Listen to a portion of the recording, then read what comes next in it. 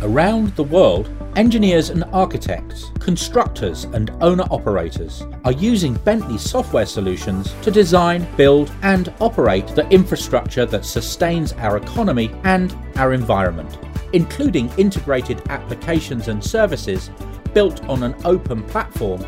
Our solutions enable digital workflows across engineering disciplines and distributed project teams from the office to the field. And today leverage digital twin technology to help solve the most complex of engineering challenges. Together, we are advancing infrastructure. Welcome to the Engineers Collective. I'm Claire Smith and I'm editor on New Civil Engineer. I'm co-hosting this episode with our Head of Content and Engagement, Rob Horgan. This episode's a little different to our normal end of the month release. Instead of the editorial team having our news chat about what's been going on in the last month, and then introducing our special guest, we've asked this episode's interviewee to join us for a run through the news too. And I'm very pleased to welcome our guest, Ed McCann, who's just been inaugurated as the 157th President of the Institution of Civil Engineers. As well as being the ICE's new president, Ed is also Senior Director at Expedition Engineering. Ed graduated from Imperial College London in 1989 with a degree in civil engineering. During 12 years with Binney & Partners, he obtained a Master's in Hydraulic Engineering and worked on some 50 infrastructure projects all over the world during his time there. He joined Expedition Engineering in 2002, where he has been Project Director for many projects, including the multi-award-winning Infinity Bridge and the Olympic 2012 Velodrome. Ed is also Royal Academy of Engineering Visiting Professor of Innovation and a member of the UK's I3P Strategic Leadership Group, which is focused on innovating across the built environment. He co-created cross-industry initiatives including the Construction Area, the Get It Right initiative and the Expedition Workshed. Along the way, he's appeared on 35 television programmes on engineering and allegedly has a fan in Japan. I think we'll have to come back to that Japan comment from More Explanation later, but welcome, Ed. Well, good morning, Claire, and thanks very much for the invitation. Welcome, Ed. So before we get to the bottom of that Japan story, let's take a look at the news over the last month, shall we, and get your views on it too. So I guess a good place to start is a spending review and the lack of appearance of the integrated rail plan within that. I joked at the time that Grant Shapps must have had a bet on whether he could get us to discuss the integrated rail plan on every episode of the Engineers Collective this year, and I think he's gone a good way about that. Chris Heaton-Harris told delegates at the Rail Industry Association conference at the start of the month that the plan was coming soon, but HS2 Minister Andrew Stevenson also told me that in July. At the time of recording this episode, it hasn't yet been published, but I'm reliably told that it will be out by the time this episode goes live.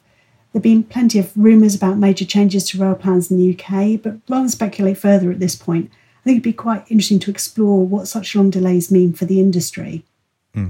Well, another delay to the plan obviously just adds to the rumour mill, as you said there, Claire, and I think it's pretty much a given now that the eastern leg of HS2 will be scaled back in some form. The latest suggestion is that it will be replaced with two shorter high-speed sections between Leeds and Sheffield and Birmingham and East Midlands Parkway. But like you said, let's not get ahead of ourselves. Let's wait and see for the actual plan and what it actually means. The other major scheme that we're obviously waiting to hear about is Northern Powerhouse Rail. There has actually been less in the way of leaks about what the integrated rail plan could mean for Northern Powerhouse Rail, but there has also, again, been some suggestion that it will be scaled back or replaced with a series of upgrades rather than new lines. One thing that Tim Wood, the Northern Powerhouse Rail Director for Transport for the North, did say recently was that the delays so far to the plan mean that the planned construction date of 2024-2025 is now extremely unlikely to happen if they did get the go-ahead. So obviously it's had, before the publication of the plan, the delays to it has already had an impact on that project. So I think the bigger picture here is this kind of uncertainty is quite challenging for the construction industry. Ed, what impact does this have in terms of skills and planning, do you think?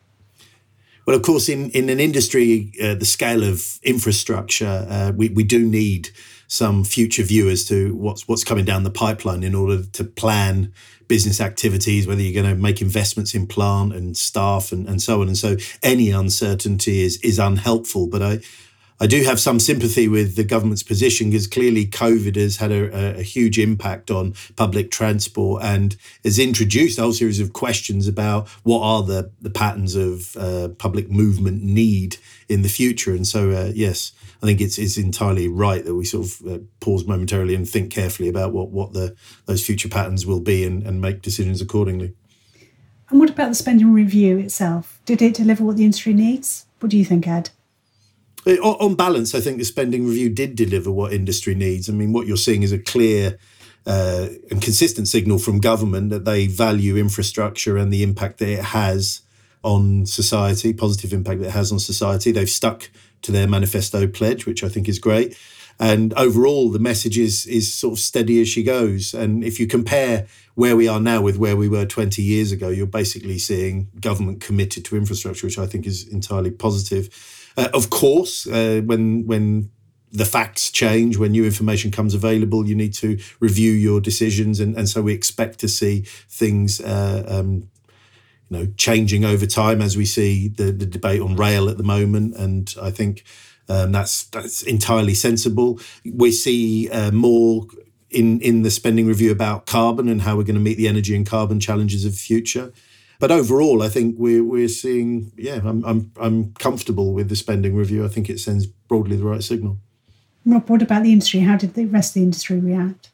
Yeah, I think Ed summed it up pretty well there in terms of the overall industry reaction. There was sort of, a lot of pledges in terms of this is the budget for an infrastructure revolution. That was how it was billed. And there were plenty of sort of tangible takeaways from it. But as we sort of alluded to already, it was sort of the bits that were missing, I guess, that grabbed the headlines. No HS2 commitment, no Northern Powerhouse Rail. Equally, there was a bit of a funding, or when I say a bit, £3.4 billion funding cut from the RIS2 budget.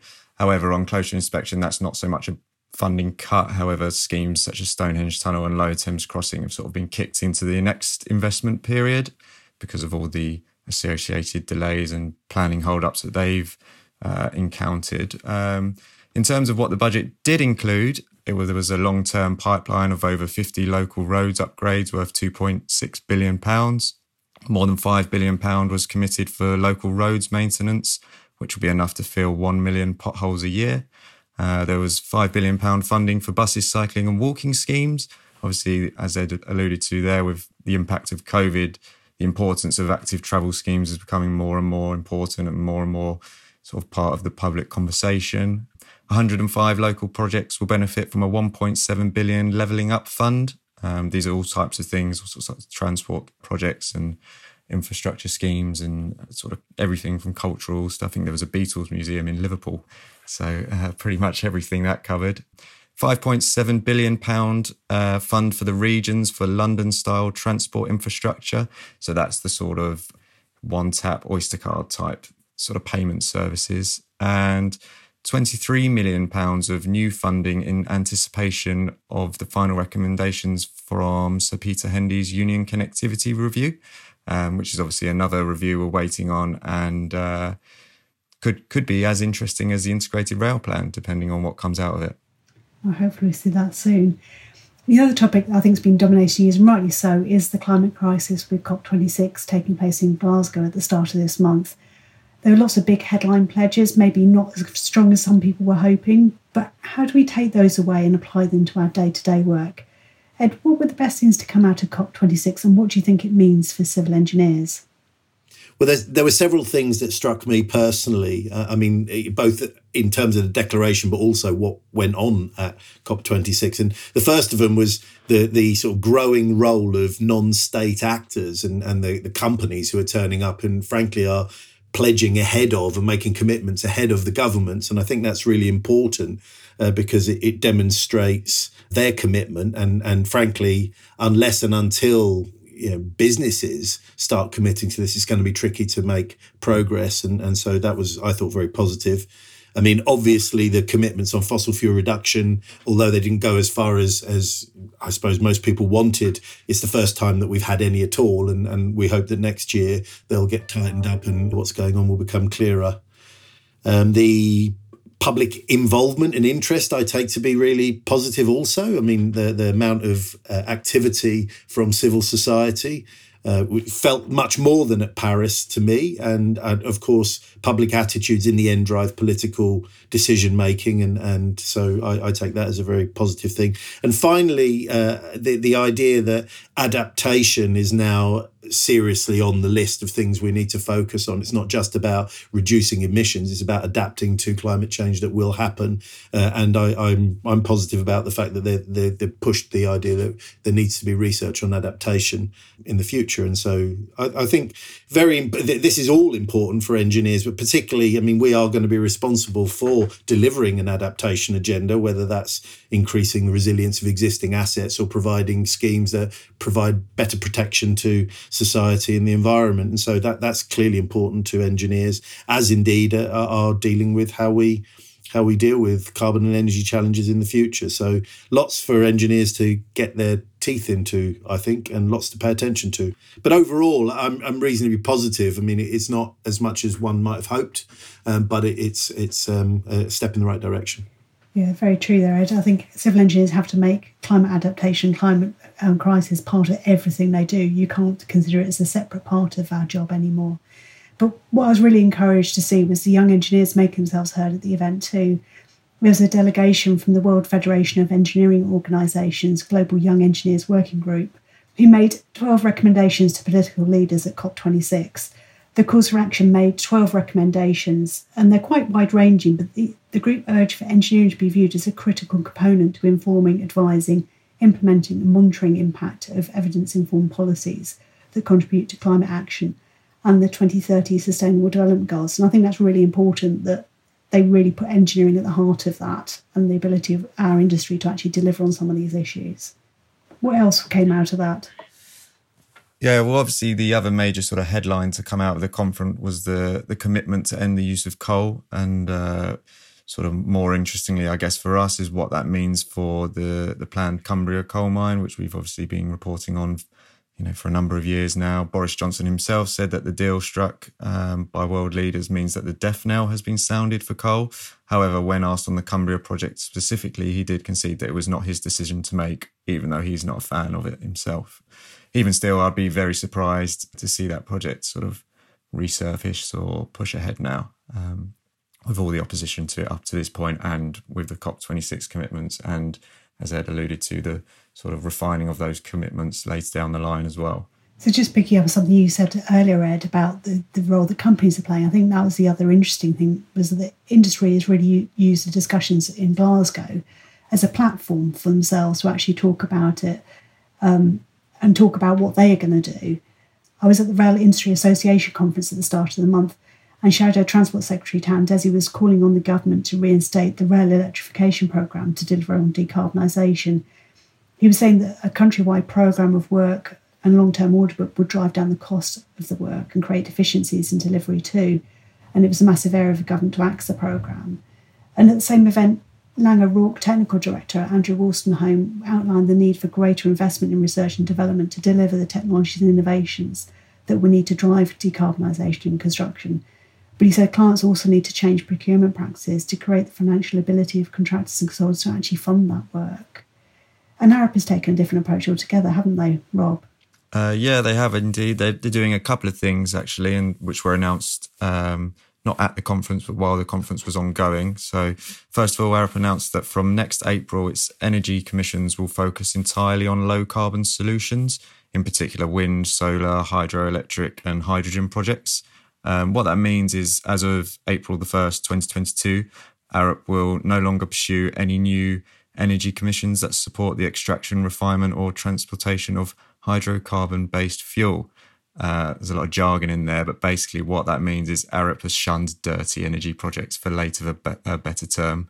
Equally interesting, Arup has also committed to undertaking whole life cycle carbon assessments for all of its building projects from next year, and says that it will do the same for its infrastructure projects in the not so distant future, which is a really interesting stance, and I wouldn't be surprised to see pretty much everybody else follow suit. There's sort of been that discussion, hasn't there, over the last few years, whether clients or sort of the companies themselves, the engineering firms themselves, should be driving this change. So it's really encouraging to see Arup sort of take the initiative and say they're going to do this almost without being asked to by the clients themselves. There are also firms that are calling for new standards and guidance to be set to leverage decarbonisation. But I've always believed that standards are more of a minimum of where companies should be, and they always lag a few years behind best practice. And that's the case whether it's health and safety or climate change. I think the time for doing the minimum when it comes to climate change is over. Major players do need to follow Arup's approach and set themselves their own standards and guidance. Ed, what are your thoughts? Do you think that we should be applying the carrot or stick to drive change, or a bit of both? I would definitely say it's a bit of both. You're going to have market leaders who see either from an ethical perspective or simply to gain some kind of differentiation in the market. They're going to say, I'm going to lead on this. I'm going to be known for being famous on my carbon stance. And there will be organisations like Arup who are leading in this. And I'm well done to Arup. And let's hope many more follow in their footsteps. But regulation is really important for the long tail of laggards who aren't necessarily going to do much unless they're forced to. So for me, it's both. You want your industry leaders to push ahead of the regulation, but you need the regulations to control the behaviour of the least willing, shall we say. So I guess with all this discussion around climate change, it leads us on nicely to talk about your year as president of the ICE and how you're going to take past President Rachel Skinner's climate change focus further. She spent the year asking us, what are you going to do? And she asked you that directly as she handed over to you during your presidential address. So for those who haven't seen the video, can you tell us what you are going to do and what the theme of your presidential year will be? Yes, of course. Rachel did a fantastic job last year in raising awareness of the issue of carbon and climate across the civil engineering community. And anyone who heard her speak cannot now claim that they don't understand the role that civil engineers have played in carbon and climate and will play in addressing the challenges that flow from carbon and climate. And so she's done a great job there. And what we're doing this year is we're, in a sense, answering the question, well, what do we do about that? Now we care about it, or, more people care about it, enough people care about it. What exactly do we do about it? And what we're framing the answer to that question around the idea of improving continuously productivity. And within that sort of frame of productivity, we've got the idea of doing the right stuff, doing the right things, the right projects, those projects which add to society and which address the climate challenge and the other challenges that we face in the 21st century. So productivity, having effective impact by doing the right things. And at the same time, doing projects right, without waste, without using more materials or energy or carbon or land than you actually need. And so our answer, our follow-on this year, my answer is to really focus on improving productivity, defined in that way as doing the right projects and doing the projects right.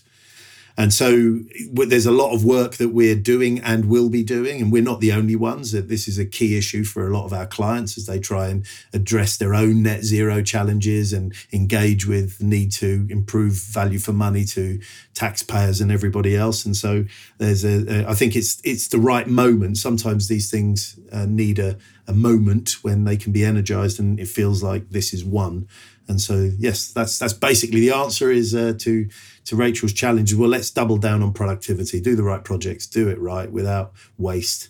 And in doing that, we'll really turn the dial on climate and carbon and a lot of the other issues that we need to worry about.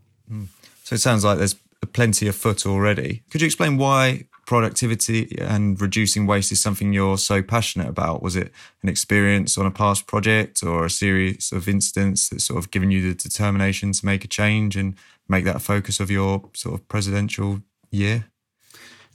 Yeah, it's interesting. I've always liked sort of clever, simple engineering. I've always preferred things that solved problems without waste. I don't know why that is, but I've always been like that. And I've always been quite seduced by the old cliche that an engineer does for a penny what any fool can do for a pound. I kind of like that, just, resonates with me.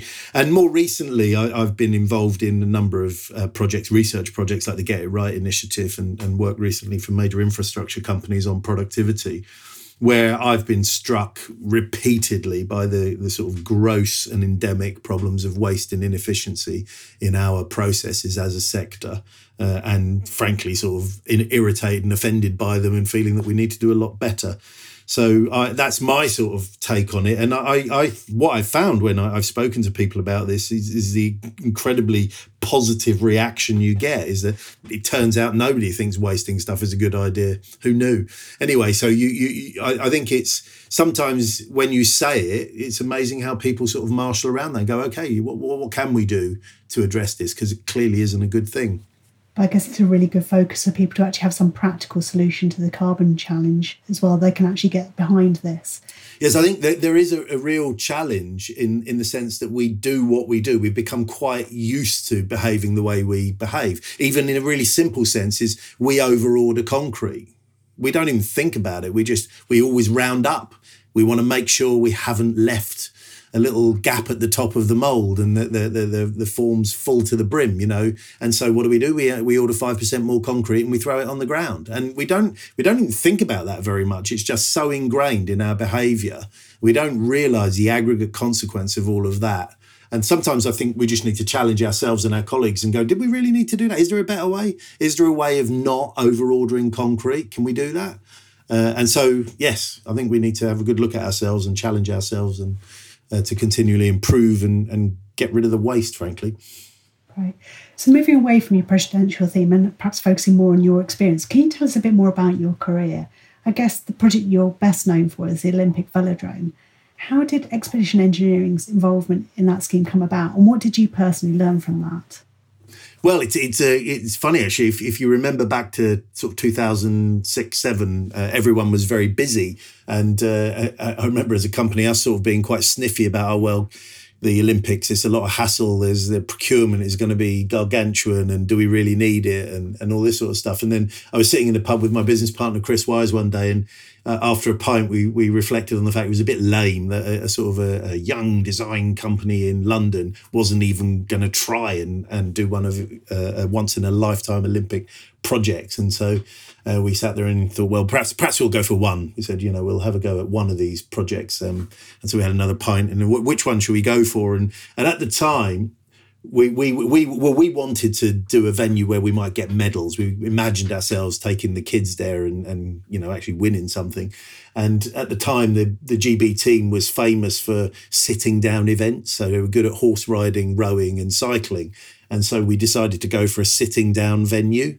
And when we looked at horse riding, we thought, well, there's not much there. It's sort of more or less a marquee and a couple of seats, and the rowing was a lake, and there wasn't very much we could see ourselves doing on those things. So well, let's have a go for the velodrome and see if we can do that. So we had another pint or two and said, well, how should we do it? And anyway, by the end of the evening, we decided we would call our friends at Hopkins, Mike Taylor, in fact, and so we called him the next day and said, Mike, do you fancy having a go for the velodrome? And he said yes, and so we put together a team and joined into what was a very, very competitive design competition to win the opportunity to be the design team for the 2012 velodrome. And fortunately, we won. Well, fortunately for us, anyway, we won. And what did we learn? I mean, it was one of those projects where it was just a delight from start to finish, really, in the sense that the client was really, really clear that they were recruiting a team, not a scheme. They wanted to get the right people in the room and then work together to try and sort of deliver a really, really good outcome for the Olympics. And so that sort of attitude just was everywhere on it. And so it was a very positive experience all the way around. And I think everyone involved, the contractors, the project managers, the client, cyclists, and certainly us as the design team, we left the project with a real smile on our face. And of course, to cap it all, on opening day, we're in there, and there's few things better than sitting with your family watching world records get broken and the Australian team get roundly beaten. So it was good. And you helped Team GB win 7 gold medals, is that right? Well, I think true credit's got to go to the cyclists. They did the really hard work, but we did try and help out a little bit. And Chris Hoy, who was on the jury and became an advisor to the team about the sort of the design of the velodrome from an athlete's perspective, he sat down and told us there are 5 secrets to making the fastest velodrome in the world, and so we listened very carefully, and we put all 5 of those secret measures into the velodrome, and for a time, I mean, a lot of world records were broken there more or less as soon as it opened. So for a time, it certainly was the fastest velodrome in the world, but I'm afraid I can't tell you what those 5 secrets are. That's part of the Guild of Olympic Velodrome and Cycling Society. I think what that story sort of shows is how passionate you are for sort of collaborating on projects, often over a beer, like you said there. Could you explain to us how a sort of chance conversation helped to solve the roof drainage issue at Heathrow's Terminal 5? Ah, yes. Well, that's going back rather a long way. That's sort of 1999, 2000. And the younger members of the audience won't perhaps remember Terminal 5, but in its day, it was the big infrastructure project happening at the time, or certainly one of them. And it was being led by BAA, who were a very progressive infrastructure client, who were trialing integrated design teams and partnering, collaborative working and so on. And I was part of that team, sitting in an office on the perimeter of Heathrow Airport with 200 or 300 other people doing the design of Terminal 5. And I was in charge of the water engineering team. And in the entrance hall to the building was a perspex scale model of the main terminal building. And I was standing in front of this one day, and I was looking at the facades, and they didn't have any drain pipes on them. And it's a big building. I mean, it's 400 metres by 180 metres. So it's a 6-hectare roof that you definitely need to drain. And the lead architect, a chap called Mike Davis, who went on and we became great friends later, but he was walking past and I said, Mike, you don't know who I am. I'm Ed. I run the sort of water engineering team, and I'm rather intrigued looking at your model here because I can't see any downpipes on it. And he more or less jumped out of his skin. It was like lighting a touch paper on a firework. And he said, don't get me started. Drain pipes, they're doing my head in. And he proceeded to tell me the sad saga of how he was being told by his building services engineers that he was going to need hundreds and hundreds of tiny downpipes all crisscrossing on the facade, and it was all going to be really, really grim and impact on the sort of clarity and simplicity of the design concept that they had. And anyway, that immediately turned into a sort of 4-hour conversation, which meant I didn't get home until after 10 o'clock at night, and resulted some months later, after a few iterations, in the drainage design solution that we actually put in place on Terminal 5. And any of you who stand in front of the building now will see some rather extraordinary stainless steel tubes coming down from the roof with very expressed hoppers at the top, and there aren't many of them. And so yes, that was the story of it. So you basically brought dam engineering to T5. Yes, Claire, that's absolutely right. I mean, the if you look at the hoppers, you can't see inside them, but what you would see is engineering more typical of dam spillways and overflow structures. And we were working I was working in the hydraulics department at Binnie's, and that was, we were using dam spillway engineering to make those things work efficiently. So more broadly, why do you think that collaboration at all levels is so important when it comes to successful project outcomes? I think it's pretty obvious why collaboration is important when you think about it, and it's basically this, is that what we do is we deliver quite complex processes with lots and lots of inputs from lots and lots of people, and if you want to get good answers, it's really critical to have all of the information available at the time you need it in order to make top quality decisions and come up with good answers. And the only way to do that is to collaborate. And that's not just collaborating within the team so that you can understand what, let's say, a specialist supplier in the supply chain knows, but it's people who are not in the core process. Maybe it's people who sit outside, key stakeholders, local communities and so on. All of these people have information or have insights that need to be factored in if you're going to produce really good outcomes for all concerned. So, and collaboration is basically, for me, it's about the process of getting the right humans into the right place, saying the right stuff at the right time. It's critical and obvious. So far we've talked predominantly about your sort of career highlights. Maybe we can change tack slightly, talk about some sort of more challenging projects. Perhaps we can talk about the Cutty Sark, or was there another project in your career that you sort of was a bit more challenging and gave you some really valuable lessons? We don't need to mention clients if that's the sensitive bit. Yes. Well, that's also going into the back catalogue a little bit. But yeah, I mean, nobody does anything. It's a bit of a cliche, isn't it? But if you haven't made an error, you've never actually done anything. And when we were doing the Get It Right initiative, we found that everybody has their own little store cabinet of sad stories that only come out over a glass or two. And I've certainly got plenty. And the one that you're referring to there is where we were responsible for the civil engineering on a sort of fairly large waterfront redevelopment, brownfield redevelopment project on the Greenwich Peninsula, and one very bad Friday afternoon. Don't ask me why it's always Friday afternoon when these things happen, but we managed through a combination of idiocy on my part and poor attention to detail generally to drive 2 holes through a major sewer in the period of 45 minutes. And although we put all of that right, as we do in these circumstances, and we move on, so it was a week or so we sorted all of that out. But over the weekend, there was a big fire, and I woke up to the news that the Cutty Sark had burnt down.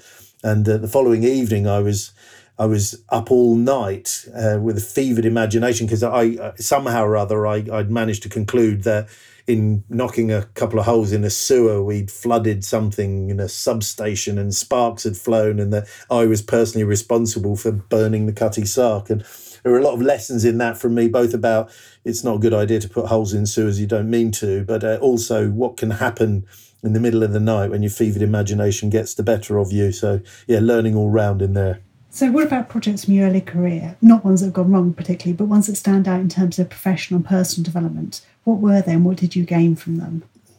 Well, early in my career, I worked on a number of flood alleviation and canal restoration projects, which were really located in communities. And I think they were really influential on sort of shaping my thinking and understanding of the purpose of civil engineering projects, because we were in the communities that we were doing the work on. And whilst you're very aware that you might be going somewhere that's not familiar to you, you fly in, you fly out, you do your stuff and move on. For the people you're working with, the landowners, the local residents, this is their life. What you're doing is of absolute critical importance to them, either because it'll damage their house, maybe imperil their lives and so on. And I think it really stuck with me, that experience of working with people, and that on the other end of our work are real human beings who get to use the consequences of what we do, whether it's good or bad. The other thing I'd say about working in that sort of environment was the realization that everything we do is in the context of really quite complex natural, environmental, economic and social systems, and good answers have to be good answers that consider all of those factors. And I found that working on those sorts of projects was a really good way of getting an early understanding of just how important these sort of systemic features are to good infrastructure and engineering solutions. And another one that was really significant for me was I did my site experience working with Taylor Woodrow in Cardiff on deep drainage schemes. So we were digging, we were placing deep drains 6-7 meters down in the ground through an old industrial estate. And I mean, the experience I had there, where I was a setting out engineer, then a site, responsible for a section and ordering materials and planning activities. And ultimately, as I sort of raced up the sort of site hierarchy during my experience, I learned a huge amount about what it was to sort of plan construction operations and to have to deliver them. And I would say to anyone who plans a career as a designer, sitting in a design office, you really should take some time to go and try and build something on a construction site. The accelerated learning you get in those short periods of time is profound and sticks with you forever. And I think sort of a year on site is worth 10 years in a design office in terms of the experience you gain of that part of the work. And one thing that was really, really powerful for me is I was working with these characters who I can remember well now. Several of them are still my friends, and they happen to spend their life at the bottom of trenches, digging holes, fighting the water, trying to get the thing done, come rain or shine, and valiant souls one and all. And I learned a huge respect for those individuals and characters doing that job. And I don't think you can get there unless you try and walk in the same shoes as they've got, i.e. get down the hole and have a go yourself. It changes you. And it's impossible for me to think about those activities in the way I might have done before, having tried to, build that stuff, be there yourself. So that was very powerful for me as an early experience. So sticking with your early career and maybe looking at a little bit earlier even, what was it that sort of inspired you to get into the sector in the first place? Were there other civil engineers in your family, or was there something in particular you saw being built? I don't think I really knew what civil engineering was when I was at school. It wasn't. I knew sort of science and engineering sort of stuff, and I'm sort of my parents were Irish immigrants, and in sort of West London in the 1960s, 70s, and 80s. If you came from that community, everybody was in the building trade, and I was certainly one of those. So lots and lots of my parents' friends were builders or electricians or plumbers, and we just got dragged into building things. So I worked on sites from probably about 15 years old, and I spent my summer holidays through university, most of them at least anyway, working on sites. I used to call myself an electrician's mate because that sounded posher than a labourer, and electricians always consider themselves the intellectuals at a building site, but we all know the truth. I was just doing labouring. So I knew about building and I knew about sites, but I didn't really know about civil engineering. And I was woken up to civil engineering at a careers fair where I went in and there was a stall, and there was a nice old chap there in a tank top and with his model of a dam, and I asked him what they did, and he said, we do water supply schemes and we build roads and railways and we do all this sort of stuff, and I thought that sounds great, that doing something useful for society, and that really appealed to me, and to be blunt, it was quite a contrast to the next stalls, which were at the time they were all tank propulsion units and missile guidance systems, and as a sort of slightly hippie 18-year-old, I thought I'd rather spend my career building stuff than blowing it up. So that was the route into civil engineering for me. So once you had graduated and joined Binny, you then went to Mexico to do your master's. That's a bit of an unusual move, isn't it? And I've got to ask, did you speak Spanish or enough to do your thesis in Spanish before you went? Well, the Mexico adventure was all about love, really. I had met my now wife, Yolani, on a holiday in 1990 and got embroiled in a ridiculous transatlantic love affair, which meant I flew over there once every few months for a couple of years and spent every penny I didn't have, and came to a point where I had a simple choice to make, which was about being bankrupt or, as my friend suggested to me, moving out there and doing the right thing. So I was trying to figure out how to do that, and I went into the office, and my company, Binny and Partners, ran a bursary scheme at the time. And I went to my boss, Peter Clark, and even as I approached his desk, I could see the smile on his face. And I said, Peter, I've come to a moment in my career where I really think I need to double down on my technical expertise and get myself a master's in hydraulic engineering, giving all the hydraulic engineering work we're doing here. And he's chuckling away to himself, and he says, oh, right, okay, yeah, no, that sounds interesting. What are you thinking about? I says, well, I've been looking at courses all over the place, and there's a really great course that I'd like to do. And he said, where is it? I said, well, it's actually the National University of Mexico course in hydraulic engineering. And once I'd picked him up off the floor, he very kindly agreed to support my application. And so off I went to Mexico for 2 years and had a fantastic time. And indeed, I learned a load. It was actually a very, very good course. So I had to sit an entrance exam in Spanish, which they had to sort of translate the questions for me. But by the time I'd finished, I got reasonably fluent, and I did my thesis in Spanish and so on. And I like to think that Binny's got their money's worth in the end, because I hung around for a number of years and we did some really good projects. And so yeah, good story all around. And well, I'm still married, so it's probably worth something. So I think it's pretty fair to say you've had a fairly broad experience from, design through to on-site delivery of projects. You've worked in the UK, you've worked internationally, both for large firms and smaller ones. What is it about this sort of combination of experiences that you think will make you a different ICE president to those that have perhaps gone before you? Well, of course, all ICE presidents are different, and everybody brings their own particular flavour, I suppose.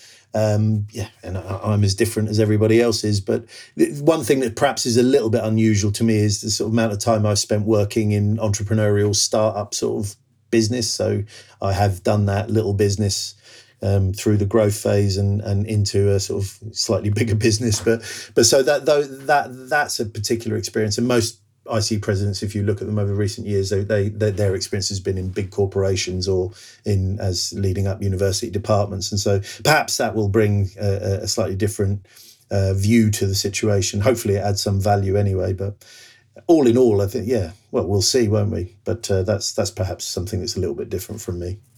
So I knew you looked like a natural when it came to your presidential address film. Did your TV experience come into play there? And can you tell us a little bit about the programmes you've been involved in? And is this where we get an answer to the question about your fan in Japan too? Yes. Well, yes, when I look back on it, I have actually done quite a lot of TV. I started back in 2002. And I've done, I think it must be close to 40 programmes now, either as a presenter or a contributor. And in the early years, they were fantastic because they used to take you to the places. And I went up Salisbury Cathedral and leaned out of the window, and I went to the Parthenon and the Eiffel Tower and on canals in the Loire Valley and all sorts. And latterly, it's been a lot more sitting in studios while they project images of places they're not going to take you to onto a screen behind you. But it has been an interesting and useful experience. And I would definitely commend it to people. If you do get the chance to have a go at making TV, video, documentaries and so on, give it a shot, because you learn a lot about how to compose yourself in front of camera, to rev yourself up and deliver, apart from the sort of fact that sometimes you get to meet really interesting people and go to interesting places. But it's certainly quite developmental. And as for the fan in Japan, that was slightly tongue-in-cheek. Well, if you remember back in the 80s, it used to be a bit of a cliche that if your band wasn't very good in the UK, you'd always do well in Japan. So people had fans in Japan. So I was doing that. Although I did have a fan in Washington as a young fella. I think he was 3 years old. His mum wrote to me saying his son was absolutely fascinated with me, and whenever I was on the telly, he would come up and pat the screen and wave at me and things like that. But perhaps the strangest experience I had was I was flying back and forwards to Rio as part of their Olympics a few years ago, and I was walking towards the back of the plane towards the toilets, and people were staring at me a bit oddly as I walked down the aisle. And when I was returning from the toilet back to my seat, I understood why, because my ugly mug was on all of the screens, and they were looping some documentary that I'd been on. And when I sat down in my seat, the guy next to me was just doing these ridiculous double takes as he saw me on the screen and sitting next to him. And that was certainly pretty odd, I have to say. But yes, TV. I think that's just about all we've got time for in this episode. So thanks very much for joining us today, Ed. I'm very much looking forward to working with you over the course of your year in office and exploring the role of productivity and addressing the climate change in more detail too. Thank you.